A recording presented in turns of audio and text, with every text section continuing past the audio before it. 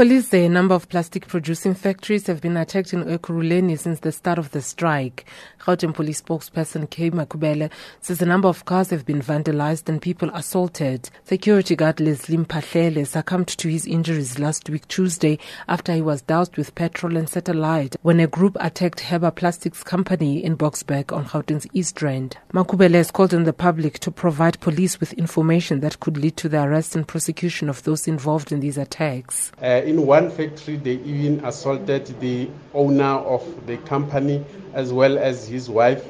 As a security guard was injured, taken to hospital where he later died. So far, no one has been arrested yet, and calling for anyone with the information to come forward.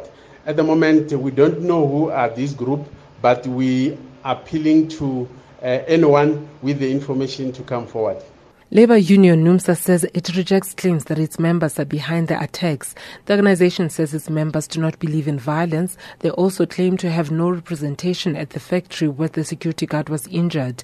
The Plastic Converters Association of South Africa, on the other hand, has called on the attackers to be prosecuted. NUMSA spokesperson Phakamile Hlubi-Majola says allegations that their members are behind the attacks are baseless. Now, instead of engaging us meaningfully on our demands, they've been flooding media houses with unfounded and unproven allegations of violence, intimidation, and vandalism.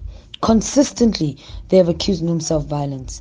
NUMSA is not a violent trade union. Our members know how to conduct themselves during a strike. The workers have been on strike demanding increased wages. NUMSA says employers want to introduce wage differentials for workers who are employed outside major towns, which will result in those workers earning 10% less than their counterparts in the metros.